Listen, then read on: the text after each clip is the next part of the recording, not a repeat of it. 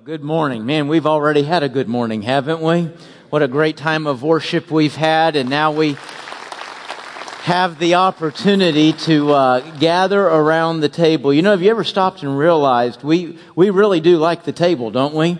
I mean, that's where life is lived. Life is lived around a table, around a meal. Think about it. Christmas, Thanksgiving, birthday, anniversaries, promotions, friends come in from out of town, family comes in from out of town, and all of those events, we're going to end up around a table. In all of those events, a meal kind of becomes the centerpiece. And that's not just something unique to the way we do things here in America. It is true in every culture all over the world, from the very wealthy down to the very impoverished, those you wouldn't think have food. Life is lived around a table. People gather around that table, around that meal, to live life together. And not just the big moments. Man, everyday life, everyday moments. I mean, folks, think about it. 8 times out of 10 that you're answering the question, how was your day? You're probably sitting at the kitchen table. And boy, won't our tables be abuzz this Tuesday night as we talk about who our teacher is and school supplies and that mountain of forms they send home to sign. What is that about? And of course, we'll talk about who we saw the first day of school. That's where we live life, gathered there around the table. And you know what? That doesn't change as we come in here. The Lord's table, folks, is a place where God's people, followers of Jesus Christ, gather together and live life together. This really is a family moment, a community moment. We don't do this alone. That's not how this is lived alone. Now, you know, when I say that, there is times when I or several of our pastors or some of our deacons will go out and take Lord's Supper to an individual, a homebound person, somebody in the hospital. There may be some unique circumstance or moment that's going on that will deliver that, and it's an individual. It's just in that moment there. But even in that, even for those things that kind of provide the reason, something is lost. Because alone is not how this is meant to be experienced. You know, I think part of the reason we make this a very alone moment is because in the middle of this moment, there's going to be this intensely personal place we go to where we do business with God. I mean, obviously, it's very personal to confess sins, to repent, to receive His forgiveness, to do business with the Lord. That's very, very personal, even if we're in a crowd. But yet, while that intense moment of one-on-one is going on, the reality is that this is a family time. We do this together. Think about it. It's the broken body of Christ that makes us the body of Christ. That's celebrated together, not just alone, but together. And as we gather together this morning, in this particular meal, we won't necessarily chat about old times, but boy, we'll remember. Remembering is a very important part of this meal. As we gather in this moment, it's not because of a day. There's nothing unique about September 6th that this is why we're doing this right now. No, it's not about a day, but it is about a person, isn't it? And when we get up from here and leave in just a few moments, we should be closer to each other. And we should be closer to that person, shouldn't we? Jesus Christ. I want you to open your Bibles with me, if you have them with you today, to Luke chapter 22. I'll be reading from there beginning in verse 14. Luke 22, verse 14, a very, very familiar passage. The moment I start reading, many of you you'll know what the next word is, you'll know what the next line, you know the setting, you know what we're doing. It's very, very familiar. And that's why this time kind of snuck up on me, because something's kind of grabbed me that I hadn't really seen before, that I hadn't really focused on before. So man, whenever you're doing the familiar and something new kind of gets you, it's exciting. It was for me. We'll see for you. Luke 22 verse 14. When the hour came, he reclined at the table and the apostles with him. Then he said to them, I have fervently desired to eat this Passover with you before I suffer. For I tell you, I will not eat it again until it is fulfilled in the kingdom of God. Then he took a cup, and after giving thanks, he said, take this and share it. By the way, share it. You can't do that alone, can you? Sharing implies a togetherness, a community, people. Share it among yourselves. For I tell you, from now on, I will not drink of the fruit of the vine until the kingdom of God comes. And he took bread, gave thanks, broke it, and gave it to them, and said, this is my body, which is given for you. Do this in remembrance of me. In the same way, he also took the cup after supper and said, this cup is the new covenant established by my blood. It is shed for you. You know, one way we will sometimes study a passage, try to understand a piece of Scripture, is we'll look for those key words, those words that kind of the whole story is anchored to. And sometimes just understanding that word, working through that word, looking at all the ways it's used is what brings that passage to life, is what gives its meaning. And most every passage has a key word. You know what's kind of unique about this one? It has lots of key words. I mean, this passage is filled with very significant words that are worthy of taking time to understand. Words like bread, body, cup, blood, and here's two big ones, remember. And this whole thing's about remembering. And then covenant. So a lot of big words, significant words, important words here. And yet what jumped out and grabbed me is none of those words. I think somewhat of a rather insignificant word kind of grabbed my attention this time. It's that word right there in the first line of the text where, see where it says reclined? He reclined, Jesus reclined at the table with them. Now, folks, there's an element of this word, and I'm always a little bit weary sometimes of pastors who dive into some just point where the author's just saying they moved from A to B, and they try to develop some huge spiritual idea out of that, when maybe all the author was saying is they moved from A to B. That's it. And that's kind of what probably is going on here. Hey, you know, we would say, hey, y'all come in and sit down, right? If everybody's in the living room, they're watching TV, it's time you come in and sit down. And you don't mean anything by that, but what? Come in and sit down. Okay, and that may be all Luke is communicating here, is they came in and they reclined at the table. Now, reclining at a table seems kind of odd. That's not how we eat, is it? You know, so we say, well, what's that all about? Really nothing, because that is how they ate. I don't know, seems like a way to dump food all over your shirt. To me, you know, kind of kicked back, laying there like that. But that's how they ate. This was very normal for them. And yet, and again, not wanting to make more out of something than was meant to be made, I just really started thinking about this word recline in its kind of normal context. And even here, where that's very normal, think about the position of reclining. You're laid back, you're comfortable. What kind of setting are you going to do that in?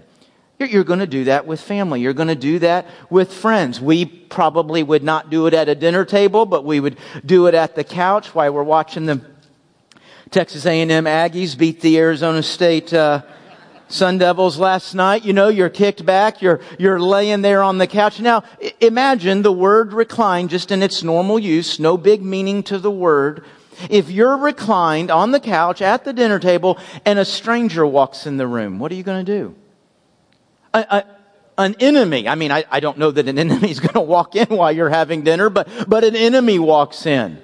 Maybe it's somebody you know, but you know what? You're not comfortable with each other right now. You're kind of at odds. You don't recline when that happens, do you? You don't meet somebody for the first time, kicked back like this. You certainly don't defend yourself. You don't prepare for an awkward moment by no, you're going to get up. And so when it refers to, even when it's the normal way they ate, it's pointing out here that Jesus is reclining. Hey, this is a moment of comfort, a moment of peace, a moment of friendship, of family. And so I'm looking at that here, and something kind of dawns on me. And so I kind of start searching, and I find not quite what I'm looking for. I was looking for all the places that Jesus reclined with people he loved and enjoyed. But look at what I found here. Luke chapter 5. And Levi, now Levi is who we also know as Matthew. He's a tax collector, and this verse happens on the day that Jesus calls him out of tax collecting and into following him. And Matthew, Levi, so excited about that, and he calls all of his friends together. Of course, who does a tax collector know? Nobody wants to be around a tax collector except other tax collectors. And so it says here, and Levi made him, that's Jesus, a great feast in his house. And there was a large company of tax collectors and others. And this others, folks, Luke is being generous here. Basically, this phrase is saying here, and they went in and with all the other scum of society. I mean, this is the bottom of the barrel. This is people nobody wants to be around. As a matter of fact, while this is going on, good religious people like you and me are outside mad at Jesus. Because if Jesus is holy and good, he's just not going to be hanging out in a house like that, not with people like that. But Jesus isn't just hanging out. Jesus isn't just in the house. What's he doing? He's reclining. He's taking on that position of comfort and friendship. Look at this, Luke 7. Jesus went into the Pharisee's house and reclined at the table. Another Pharisee, another dinner, a separate event. A Pharisee, Luke 11, a Pharisee asked Jesus to dine with him. So he went in and reclined at the table. Now folks, when I open up and I see Jesus reclining at the Lord's Supper, sure, yeah. He's relaxed. He's with his friends. He's with family. He's with his followers. That's where you're going to feel good. That's where you're going to feel at home. But what the Gospels show us over and over and over is Jesus moving in and taking this position of peace, this position of friendship, gathered around the table, living life together with sinners and enemies. I mean, the Pharisees aren't his friend, and they're not going to be his friend. And he knows that. And yet he moves into that position. You know, if a person here today, a person anywhere today, is not a child of God, not a friend of God, not saved, whatever phrase you want to use to describe somebody that's right with God. If a person is not in that position, do you know what? That's not because of God. If a person here today is a child of God, a friend of God, is saved, but maybe that relationship's not quite where it should be. That can happen sometimes, right? Most of us in here, we're followers of Christ, we're children of God, but sometimes we just go through a day, we go through a week. Sometimes we travel through a whole season and our relationship with the Lord isn't what it should be. You know what? That's not because of God either. Because God never fails. He never betrays. He's never mean. He's never ugly. He's never negligent. He's never unkind. He never doesn't care. He never just doesn't show up. Now, sometimes it feels like he has, right? Oh, yeah. Yeah, sometimes we're going through some things in life and it feels like he's abandoned us. It feels like he hasn't shown up. But he told us that would happen, right? He told us, hey, listen, there's going to be some places and times I'm working and I'm moving, but you're not going to see it. You're not going to be able to connect the dots. You're desperately going to need to, and you won't see me. And he calls us to trust him in those times and moments. And he can call us to trust him because he always loves. He's always kind. He's always true. He's always there. He always cares. You know what God is always doing? He's always moving to make this relationship between me and him, us and him, exactly what it should be. Do you see Jesus doing that? Jesus is always moving to relate, to reconcile, to make things what they ought to be between us and God. And he does it with such incredible passion. You look there in your scripture in verse 15, it says, in my translation, I've earnestly desired, I have fervently desired. That's actually a little bit of a tough one to translate in the Greek language. We have to kind of add an adverb there that we wouldn't have, that doesn't have there. Because what it literally says is, I have desired with desire. I mean, I've desired this a lot. And what is it he's desiring? Folks, he's desiring his suffering. Now, if you put it in context of that very night when he's there with the disciples and they're hearing him speak, they're actually at that table. Man, when he says, I've desired this moment, he says, I've desired this that is going to kick off about 3 days of just absolutely horrific suffering. A suffering like nobody in here has any comprehension of. And we can suffer in this world, can't we? No matter what you've endured, you've got no concept of his suffering. And he says, I've desired that. And of course, in that moment, not only is it kicking off that weekend, but he's saying, I have desired this thing that is going to represent my suffering. Right? Because this moment, as we come here, this represents his suffering for us. You know, we have a thing each year we do in the church. Have you ever heard of Easter? Yeah, we do that each year. We got Monday, Thursday, Good Friday, Easter, Sunday. Of course, none of those terms are used in the Bible. Nowhere in the Scripture are actually told to acknowledge those days in this way or that way or do this or that. By the way, I'm not making a case here that we shouldn't do that. We certainly can, and it's good. But the thing the Scripture gave us for remembering and keeping this alive in our life is this right here. This is what we do to remember and celebrate that suffering. And as we remember it and we celebrate it, we come here and we remember Jesus said, man, I have desired with desire this moment. Why? Why would anybody look forward to, desire suffering? Because it's this suffering that is going to be God's great move in our lives so that you and I can recline with the living God. And not just spiritually and symbolically as we're going to do here today, but literally in his house. One day with his food, right? We can recline with God. Because of a move Jesus made, not that we made. Amen? Let's pray.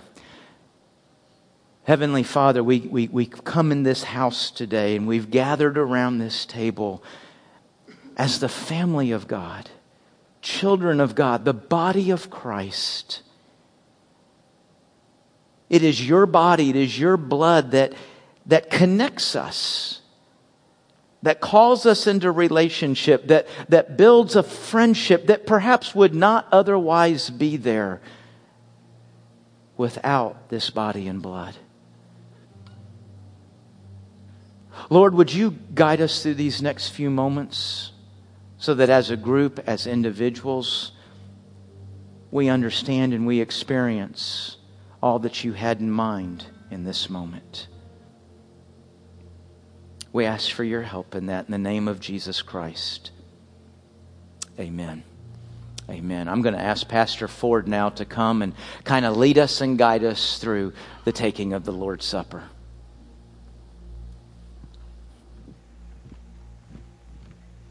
In a moment, we'll pass out the communion elements. And typically when we do that, it's our practice to use that time to do business with the Lord, where we'll sit and we'll silently pray and we'll confess and we'll search as we celebrate Christ's sacrifice. Are we honoring Christ's sacrifice and what it represents? Is there any area in our life where we are possibly mocking Christ's sacrifice? Am I honoring the forgiveness of sins by combating sin in my life? Or am I sort of mocking that by having a lax approach to things in my life that disobey God's word? Am I honoring this new access that I have to God by spending time with him in his word and in prayer and obedience? Or am I somewhat mocking those things by sitting those things on the shelf and acting like they're not a priority? And so that's a good thing to do in this time, to clear the air between you and the Lord to examine, to confess, to receive the forgiveness that these elements represent. But one of the things that's good to remember, as Randy says, is when we come to this table, we're not just drawing close to the Lord, we're drawing close to one another. We're at this table together. And to remember that one of the primary reasons why Christ went to the cross was to win for the Father a group of people who would be faithful to him and would love one another. A faithful, new covenant people. And in doing that, Jesus has given each and every person in this room the opportunity to make him out to be a liar. When you look at a passage like Mark 10, 29 and 30, Jesus looks at a group of people and says, listen, if me and my gospel cost you your family, if me and my gospel cost you your household, you'll have that 100 times over in my church. I'll give you a new family. I'll give you a new group of people to come around a new table with. I'll give you a group of people to support and encourage you. I'll give you a group of people to admonish you when you're headed in the wrong direction. I will give you a group of people who will sacrifice for you in your time of need. Have you ever thought about the fact that now on the other side of eternity, when we're all perfectly rid of our sin and our selfishness, that will play out exactly as Jesus said it. But have you ever thought about the fact that for now, the degree to which that promise proves true in somebody's life totally depends on how faithful each of us is to Christ's vision for life around the table? The difference between somebody coming in and plugging into even this church and then turning around and looking at Jesus and saying, thank you, your promises are true, I have found that family. Or them turning around and looking at Christ and saying, there's a group of people here, but where's the family that you promised? I need that family. That the difference totally depends on how faithful we are to that vision of new covenant community. That's staggering. That Christ would give us the wonderful opportunity to be the hand by which his promises are actualized in people's lives. But then to give us the terrifying possibility of making him out to be a liar, to put his own reputation in our hands. And so you think about that and you ask, how many people do you know in this building? You can't know them all, but how many? Which life group do you attend? Who are you sharing life with outside of Sunday morning? Who are you serving? How are you serving them? Who's actually been to your dinner table? Who knows your secrets? And these types of questions, as we seek to honor what this sacrifice meant, these are the types of questions that we should ask. Not just to wonder, oh, am I disrupting this vision of this church family and life around the table by harboring bitterness against a brother or sister or by sinning against a brother or sister, but to ask, are we really giving ourselves to that vision? Are we really giving ourselves to one another? Because a part of honoring Christ's sacrifice means really, truly living life around the table. And so if you're a believer, if you're a follower of Jesus Christ, I would encourage you to entertain those questions, to include that as a part of your examination and confession and dedication to the Lord. And if you're not a follower of Jesus Christ, if you wouldn't claim to be a follower of Jesus Christ, if you've never repented of your sin, never been baptized, I encourage you when these trays come around, just pass that to the next person. But then to silently and even prayerfully consider what God might be laying on your heart concerning his Son and his table and his family. Luke's gospel account, Jesus picks up the bread and says, "This is my body, which is given for you," plural. "Remember me."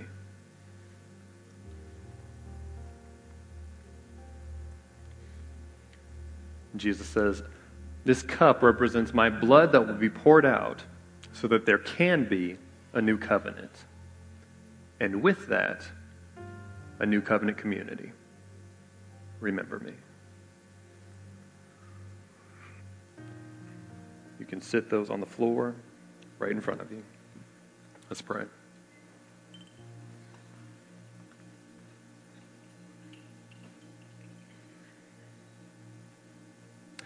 Father, we thank you for this morning and this time together as a family around this table.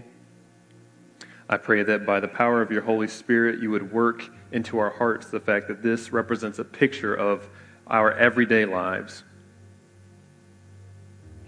The union that we share with you through your Son, and the union that we share with each other through your Son. I pray that we would work towards making that a reality more and more every day, so that you would be honored and those around us would be blessed. I pray all these things in Jesus' name. Amen.